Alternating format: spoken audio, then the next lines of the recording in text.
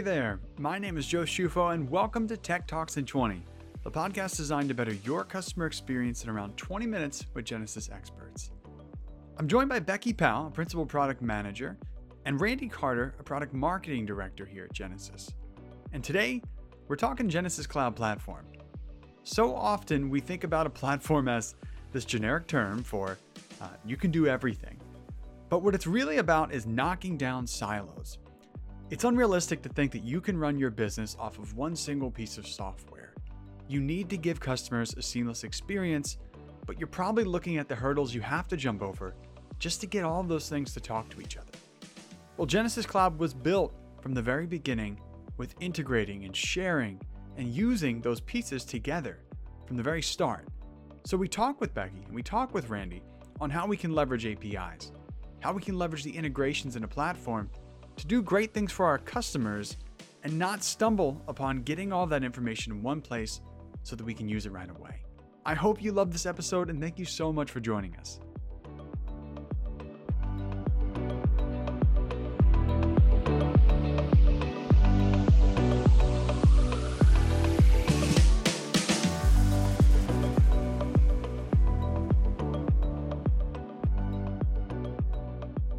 Well, Becky and Randy, thank you so much for joining us today. And we love to start every episode off with really the same question. Can you tell us a little bit about your background and how it's enabled you in that role you have today here at Genesys? Yeah, I'm Randy Carter. I am very conflicted about being a marketing person because I feel like I'm a developer. And I was a developer. I was one of the very early people in working on Genesys Cloud in 2012 when we were starting to make decisions about the platform. And I'm really excited about how it's all grown up so nicely. It's been just a wonderful experience. And my role in the development teams is I'm a user experience architect. And a user experience architect is trying to figure out how to make software that people can actually use. And to do that, we have to talk a lot to a lot of different people. And we interpret back and forth. So I would talk to product managers, and I would talk to customers, and I would talk to users, and I would talk to developers, and I would talk to other UX people, and they all speak different languages. So my job primarily was interpreter, and I'm still doing that today. So that's what I hope to bring. Becky. Yes. So in my career, I think I've dabbled in basically every function of product management, from new product development, product launches, portfolio planning, and even a bit of UX design. But I've always been drawn to the back end. I've always been curious about how the sausage is made. And I'm also kind of a creative soul, which all kind of leads me to the world of APIs, integrations, and open platform, which is what I do here at Genesys. That's awesome. And that leads very nicely into that next question of, we were so excited to have you both on here today because it was a chance to talk about Genesys Cloud, and you both know it at the foundational level. Today, customers are probably hearing that term platform a lot from a lot of different places. And I know we talk about it in Genesys Cloud as a platform. But this is a great opportunity to dig into that. And could you add a little bit more color for us around what is Genesys Cloud as the platform, and why should prospects or people that are using it today, why should they care about that? What are they getting from a platform? Yeah, Joe, you're exactly right. The word platform these days is often used as a buzzword. Lots of applications are actually just code bases and not platforms. And I kind of liken the difference between an application and a platform. The difference is maybe building a chair versus building a workshop that other people can use to build a chair or a table or a spaceship. So for us, the word platform is really about extensibility and experience. It's a foundation for iteration and an ecosystem that allows growth through connections. So Genesys Cloud is not just a set of features wrapped up in a UI. It's not just a product suite. In fact, it's not even just a set of APIs, but that workshop that gives customers the ability to connect their tools, their processes, their teams, and their data. Wow, how do I follow that? So one of the things that really struck me about the team when we were starting up this from the very beginning cloud thing that we started building years ago was we had a lot of people who had been around and around with different platforms and different technologies. And one of the things we absolutely agreed on as a group was we didn't know a lot about what we were going to be building. So the thing that held us together and held the platform together was this notion of adaptability, that everything we did we had to build it with a view that we were going to get smarter and we needed to leave room to grow and we needed to make the platform features and the APIs work in a way that we could bring it all forward and not ever have to just stop something and start over again. And that kind of insight in the way that we approach that and culturally the way that we made decisions affected a lot of our thinking in the early days about building this as a platform and as a service oriented architecture, which is a fantastic concept that just is so deep, I cannot possibly even begin to go into it. But this idea that it's really easy to build bad software than it is to build good software. Building great software that's easy to use, that gives great experience, that's easy to extend, that takes a lot of work. And it takes a lot of rework too. And that's kind of part of the platform that we built is a ton of work that continues every week to make this system kind of effortless on the top with a lot of churn underneath that supports all of that. Randy, I love that you took us back to kind of the genesis of Genesis Cloud, that the fact that platform was really, in our bones from the very beginning. And I wasn't here at the beginning like you were, but what I've seen in my time is so many companies end up developing their APIs as an afterthought. They build a product first, and then they realize that they need to open up that product. And then they have a really hard time kind of folding in the APIs into the code base that they are trying to support. And Genesis Cloud was quite different in its inception. It really was API first from the very beginning. It was very much a for us, by us mentality. And that's one of the strengths of our platform is that we never pivoted to be API first. We've been API first since the very beginning. And actually, just to hit on some of the things you both have brought up here, I didn't even think about that. The idea that maybe you came to Genesis Cloud because you had a need. Maybe that need was voice specific. And then as we see in Latin America right now, everyone's on WhatsApp. That's the way people are engaging. You probably didn't scope that out for your business a few years ago, but all of a sudden you need to be able to adapt and use it. And Becky, the way you visualized having a workshop already built or having to build a workshop before you actually get to build what you'd love to build, that's a really good way to put it. And that there is so much that goes into the thoughtfulness of what APIs do you need? What does an interface look like? And how do you just get started with that? Randy, did you have more on that too? One of the things that really helped us a lot, well, two things. One was that we were 3 states away from the company that was interactive, that was paying for all of this, for us to build this thing. And so we were not where people could look over our shoulders, but they had 20 years of experience at building contact center software. And we were able to call on that and ask questions about what were the sticking points? What were the things you wish you could have done over again if you had a chance? Because there's always compromise in this. And so one of the things we decided early on was the interactions with people were not phone calls.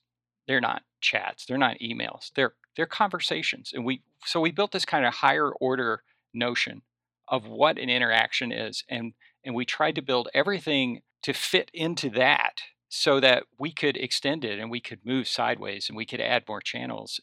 But they would all fit into this notion of it's a conversation. And we could use that to hold this customer journey together and be able to do all the reporting and things like that you were going to need to do. There's an old Mark Twain quote, and it's, "The best swordsman doesn't have to worry about the second best swordsman. He's got to worry about the person that's never held a sword before and is doing the things they shouldn't be doing." And I think you're kind of channeling that, Randy, here is we have experience, but we're not looking at it as the restrictions that were already in place. We're looking at it as, well, what happens if I never learned the things I shouldn't do? Maybe those restrictions aren't there anymore, and we can think a different way and build a different way. It sounds like that's exactly what happened here with that interaction that might exist, and it's not channel specific. It's not just an IVR like we used to think. Yeah, the cloud and the way that we're able to draw on resources changed completely the way that we design things, the way that we think about just the whole way we could build APIs is we always had this notion of APIs and SDKs before the cloud, but now we have the horsepower to really make it happen. One thing I would love to bring up is I've even seen in the past when we look at those on-premises systems that you could build whatever you want, and then you were responsible for whatever you just built. And oftentimes someone might leave. Maybe there was an engagement with an old partner that doesn't exist anymore, and you're left wondering what has happened. Did the change mask over what used to be there from the existing code? Is it overwriting your database? those things are scary. And it sounds like, Becky, one of the things you brought up here is thinking about APIs from the beginning mean that you have a consistent source to build on top of.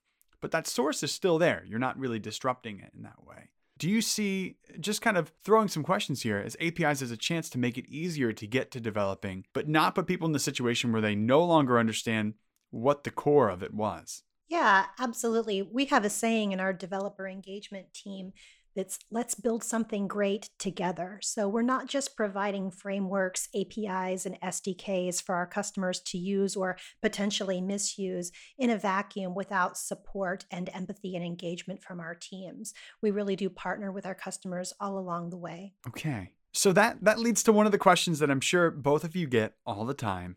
What about other clouds? And, I joked, I promise this wasn't a planted question, but I imagine someone who's already invested in other clouds when we look on the public cloud level, or even specific technologies when we look at natural language understanding, they're thinking, what then? Am I already locked into another platform? How do they work together? First of all, there are other clouds. Yes. And some of them are doing some amazing things. But what we're trying to do is create a system that makes it easy to bring a lot of things together. And that means, when you look at all the things you could build, it's a giant bell curve. And no one has the resources to build everything in there. What you try to do is you try to pick the really smart stuff that's in the middle, build that first, and then start expanding out. And so calling back to that notion of adaptability, we knew no matter what we built, somebody else would build something that would be even better later on. And we didn't want to block them from being able to do that. That's another kind of cloud thing that's very different from primitive software, where you sort of want to lock people in to an ecosystem, if for no other reason than just for stability. In the cloud, you want people to be able to connect all different kinds of things to there, because you don't have time to build all that stuff. You don't have other things that you want to make better and better and better. And they may be different from what these other companies are building. I love that we built a system that was easy to connect to Google AI. It was easy to connect to Amazon Lex. It was easy to connect to Azure and IBM Watson. And we've got lots of customers that are using all of those technologies, and they work very nicely with our system. And we have our own AI technologies, so that all can work together, and you can use them in combination. It's not an either or sort of thing. And that's the value of being flexible and adaptable when you're going at these things. Yeah, we like to say that we're solutions agnostic. So even though our tech stack is built on AWS, that does not preclude any of our customers from extending our core functionality using a variety of integrations, tools, or platforms of their choice, including Amazon, Google, or Salesforce. That's a fantastic way to put it. And we've seen that even back with the episode we had with Jack. There were customers that already had existing investments from a natural language understanding standpoint. And so they would either absorb a new business unit from the company standpoint, they bought another company, or so-and-so already signed a contract and that's already done when they're trying implementing Genesys Cloud. And it was the ability to bring that in and orchestrate from one place and say, you can use that technology too. There might be other things like language requirements that you look at globally. And maybe some of these technologies are really good in certain languages, and you shouldn't be excluded from that experience just because you made a choice that you thought was the right one. So that's really great to hear. We don't know what's going to happen in the future. And this is a really, really, especially AI, very rapidly evolving area. So we're constantly evaluating what are the best technologies out there. And it's just an exciting time to be working in these areas. I think it does come back to, what does the future look like? You can't predict it, so you have to be ready for it. And Randy, you brought up adaptability, and a lot of that is knowing that you can be adaptable allows you to look at it and go, I don't know, but I can definitely be ready, and I can definitely start to plan around what helps the customer that we're serving, not around the limitations that I currently have. So that takes us into, what does success look like? Are there stories out there or even examples of businesses that have bettered their customer experience and how they're leveraging our platform to break through what we would consider those old pains they're having? Oh, yeah. I mean, one of the things that always astounds me, when we have this big room in the upstairs office in Raleigh, Durham, where we started Genesys Cloud, and we just keep gradually growing, and we're taking over the whole building now.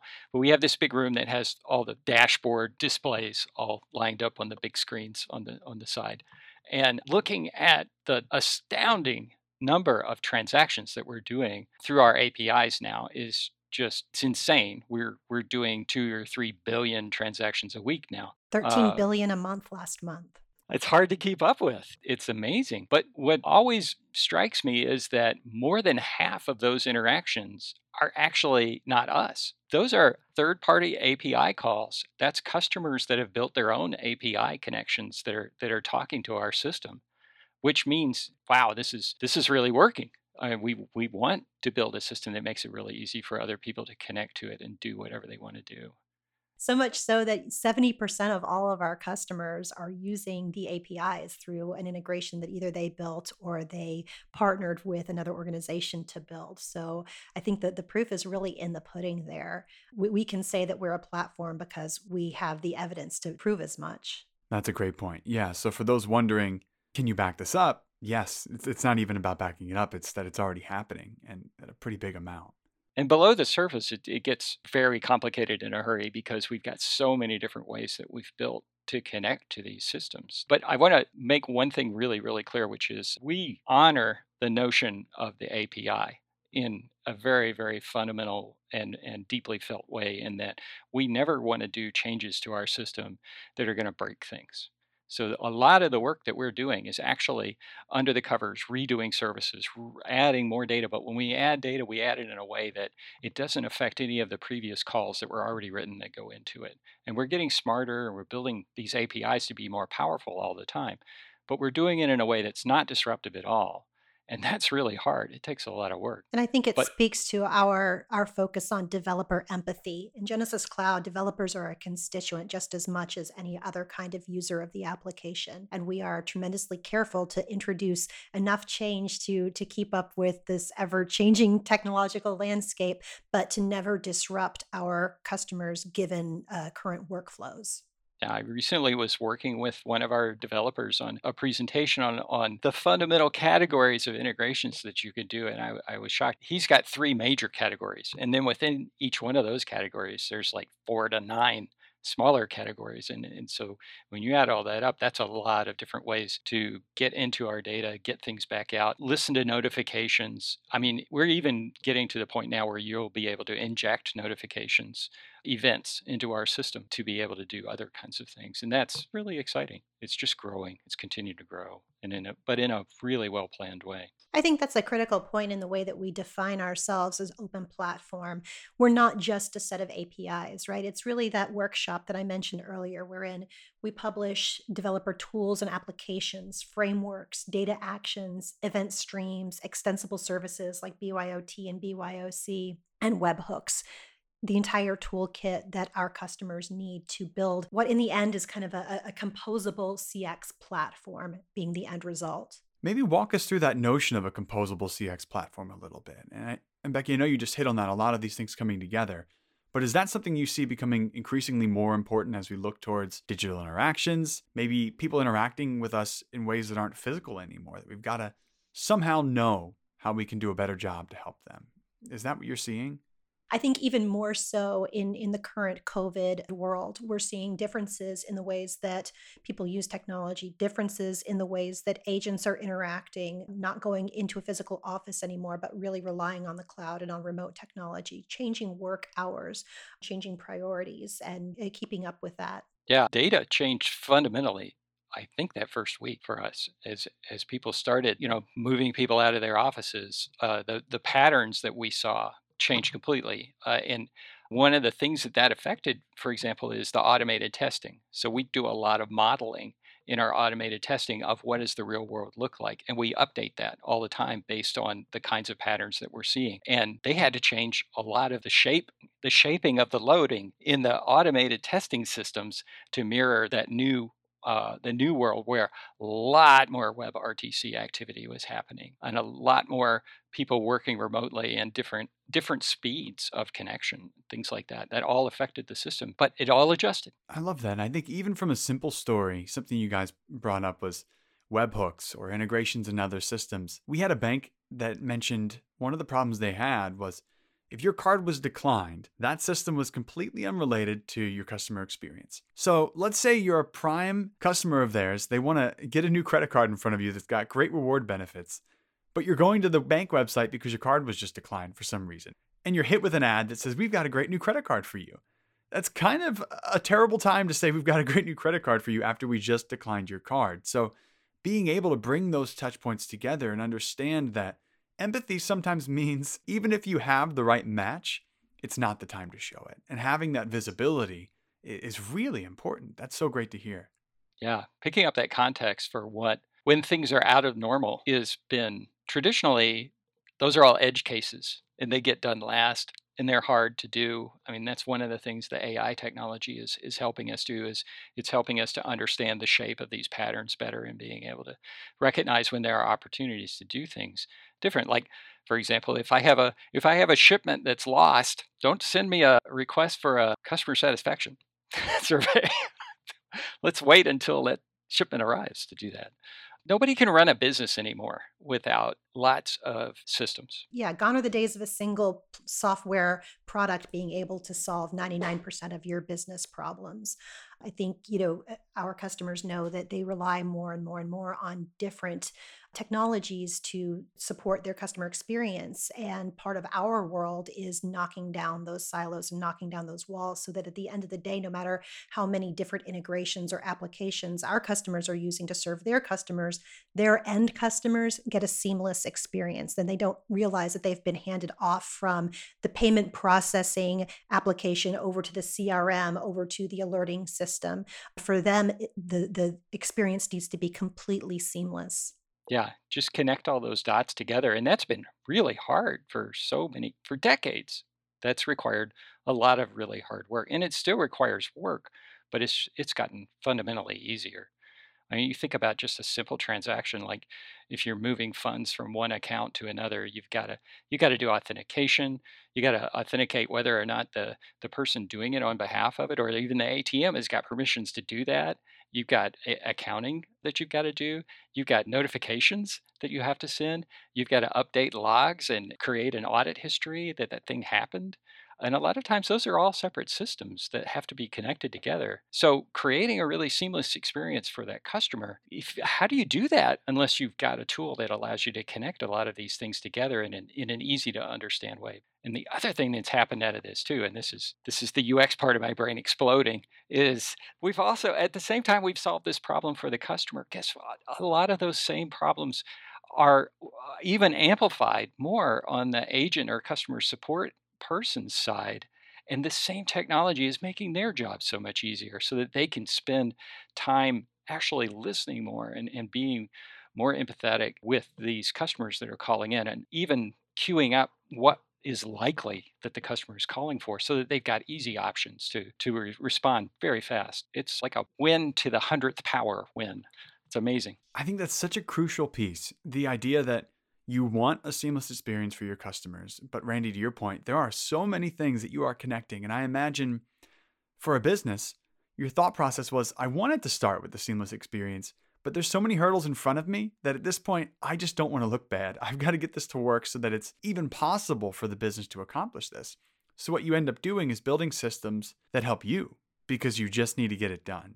And it becomes less about the customer experience. So Becky, coming back to your point, knocking down those silos and being able to actually focus on what's the customer experience we want. That's really empowering to be able to even remove those restrictions to start thinking that way.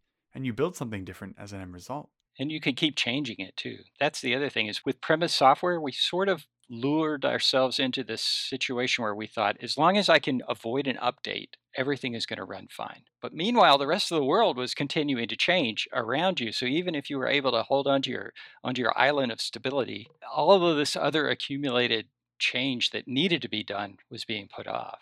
With cloud, we can keep working on those things. You can keep refining things day to day, week to week if you need to. It's always going to be here and it's always going to be stable and it's always going to be continuing to add more power over time.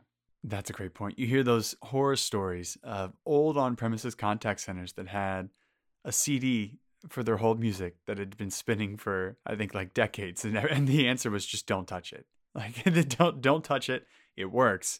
It doesn't matter. Just don't touch it. So it's so funny that stability was sometimes just staying away and not needing to change it. Stability was it just continues to work, which isn't necessarily an end goal. I have a question for Becky. So we're continuing to make a lot of changes to the platform and to these APIs. And as you do that, you're sort of concentrating on what's the next thing, what's the next thing, what's the next thing. But if you turn around and you face backwards and you look at what's happened in 2020 with the platform, is there anything that jumps out at you as something that is really cool that we added this year?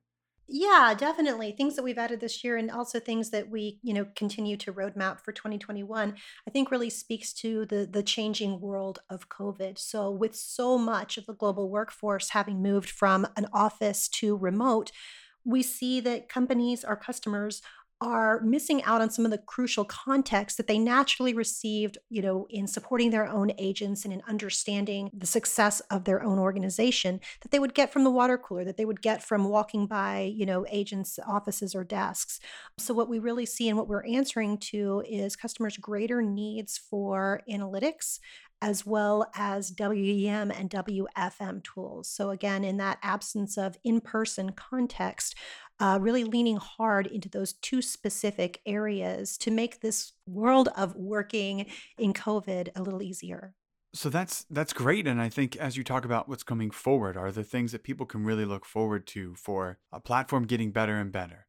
Yeah, definitely, definitely. So some things that are in the pipeline right now, actually we have this in a beta release, is an integration with AWS Event Bridge. And what this allows customers to do is to subscribe to data events and ingest those events. And the event could be something like a conversation beginning or an alert or a survey response, and having the ability to ingest those events into their own system. And this really speaks to that greater need for deeper analytics and also the needs of our customers, to ingest data into their own BI tools of choice. So again, we are solutions agnostic. We invest heavily in our own analytics user interface, but knowing that some customers need to be able to work, where they're already working in their own BI tool, the Event Bridge integration is going to provide customers with that mechanism to get their Genesis Cloud data into their workspace of choice. And I know that's a huge one. I actually came from a data background, and you have your own tools. Those are what you know. And sometimes you just want to get the data in there because that's how you can start to formulate it, cross reference it. That's great to hear. Absolutely. We have customers who've spent years building up their data pipelines and their Tableau instances or their Power BI instances, and they've got data from multiple systems feeding into that BI tool of choice, and the ability for them to also get their Genesis Cloud data into their existing systems means they're not starting over from scratch and they're not looking at their analytics data in two separate places. So we have gone through a lot. And I know for those listening, they're probably really excited and they're wondering where can they jump in and get started. And I think we see people that are just trying to learn more or even get started. Are there resources that we have out there for people to do that? Absolutely. I would always recommend people start off at developer.mypurecloud.com. This is our developer center.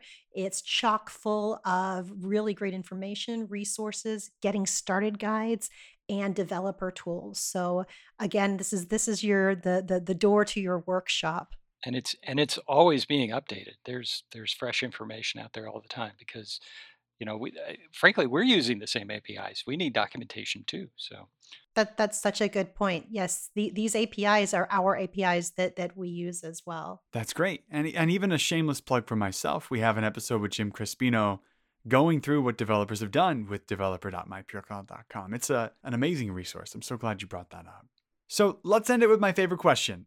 I always love to ask, what's the part of your personal tech stack that you cannot live without? And it could be anything. It could be an application, a device. So we're an Apple household without Siri, but we have these devices that are spread around the house that Apple doesn't even make anymore. In fact, I'm hoarding them. I'm buying them on eBay because I love them so much. It looks like the same as a power supply for a laptop, but it's actually a little Wi-Fi device that has an Ethernet port.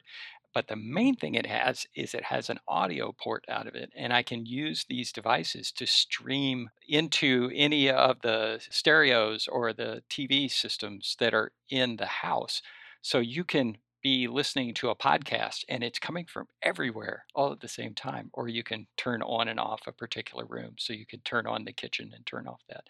So I know it's really nerdy, but we love those things. And I don't even know what they're called anymore because Apple stopped making them years ago. And Becky, what about you? I am loving an application called Miro, Miro. It is an online collaboration tool, and I know that there are so many of those out on the market right now, but Miro is essentially a virtual whiteboard with sticky notes that really gracefully handles remote work. So when I'm working with my teams, whether that's the developer teams or marketing teams, or it's not just suited for a product management use case, it's suited for any kind of collaborative use case where there are visual components involved. And it works really brilliantly for brainstorming sessions, the way that we used to all get together in a conference room with a whiteboard. We're able to have that same experience now virtually, which I honestly, at the beginning of COVID, didn't really think was ever going to be gracefully solved. And with that, thank you so much for those who are listening, and thank you for joining us for another episode of Tech Talks in 20. Be sure to check out the resources on this episode. That's the developer.mypurecloud.com.